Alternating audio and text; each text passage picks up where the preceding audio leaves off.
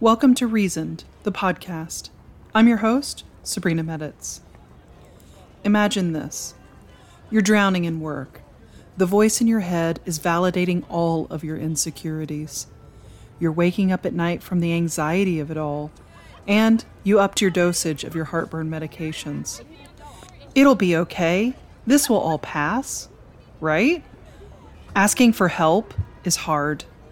Generally, there's a fear of social or professional threats, such as risk of rejection, a worry of diminished intelligence, relinquishing your autonomy, all activate the same area of the brain where physical pain originates.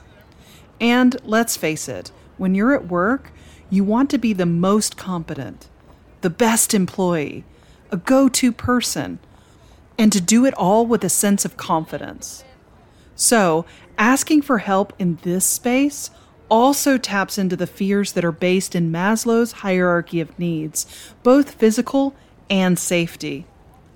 Modern organizations are complex and have cross-functional teams that are matrixed, operate globally, value collaboration, and have project management methodologies, such as Agile, that require individuals to lean on each other. In many cases, performance reviews assess areas such as self-awareness of weaknesses, your ability to ask for help before a project is at risk, and will ask for feedback on your collaboration efforts. So, asking for help is simple once you can get over the fear. First, let's learn these words. Will you help me? Yeah, that's it. Just that. Just ask. You don't need a paragraph of qualifiers to ask for help. Now that that's out of the way, you'll want to make sure that you show respect, express value, and demonstrate that you're listening.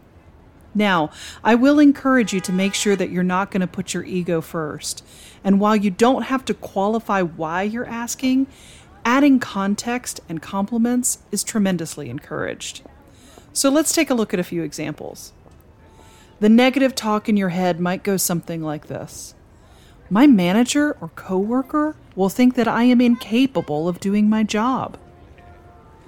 I'm going to assume that you've done all the work, but that you're still stuck. You have researched the issue, you have reviewed examples, and in many cases you might have even Googled it for inspiration. It's time to ask for help, and when you do, share with them all of the steps that you've taken and that you are stuck. Then be specific with your ask, as it clearly shows that you're not looking to shrug off the work and that you're committed to seeing it through. First, let's look at a bad example. Hey, Margaret, I have a critical project that I'm working on, and I need someone to review the work that I've done to narrow down the choices. Can I send you what I have and you give me your thoughts? So why is this terrible? First, your ego is in the way. It's clear you want to ensure that Margaret knows that the work you're doing is essential. And then you put the work on her instead of asking for assistance. Now, let's look at a better example. Hey, Margaret, will you help me? I've done a ton of research on our existing processes, reviewed training materials from that Agile class we took together last month, and I have a few leads on Google for strategies that we could use, but honestly, they take such different paths, I'm at a loss at what direction to head. You are really good at narrowing down options, and I value your opinion. Will you help me evaluate what I have? Here, you explained why Margaret's help is important, and that you value her. More than that, you created a working scenario that makes it clear you're not dumping all the work on her. All right, let's talk about more negative talk in your head. They are so tired of helping me, I ask all the time. The secret to ensuring that folks don't tire of helping comes in two parts. Part 1, thank them for their help and make sure that their work is cited within your own work. An example. Thanks to Aaron, I was able to complete this report. I appreciate the assistance in locating the financial records. It provided the added information we needed to make the decision. Part 2. Learn from the interaction. Figure out processes or steps needed for you to be autonomous in the future, or in some cases, set up time so that collaboration regularly happens between you and the other person's area of responsibility. Example: Aaron, I want to make sure that I don't bug you every time we need to generate a report. Is there a way I can pull these numbers in the future? Or is it best for me to funnel these requests through you and your team? Showing gratitude immediately after receiving help is super helpful, but be sure to let them and others know the prominent role their contribution played in your success. Appreciation can transform work into a pleasure. All right, more negative talk. I'm sure it's in there.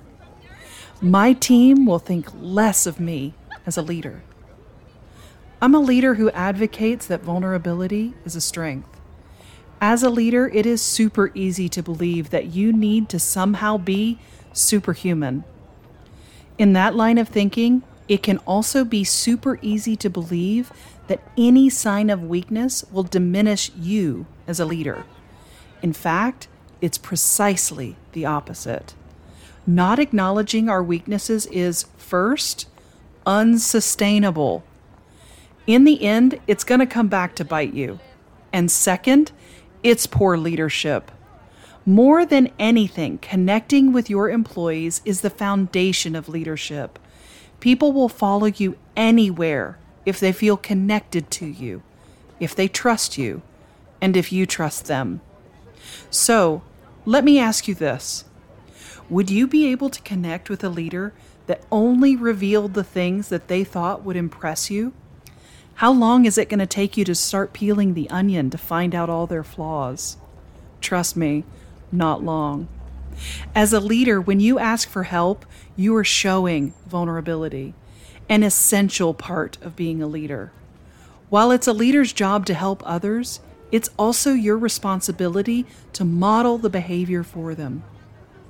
So whether it's a coworker, an employee, or even your boss, people feel good about themselves when they need help. There is nothing like that dopamine hit. In the end, they don't think less of the people that they help. They feel more connected, especially if they feel valued through the process. I encourage you to overcome your fear, even if it's pressing on the pain center of your brain, and ask for help. I'm your host, Sabrina Meditz, and this has been Reasoned, the podcast.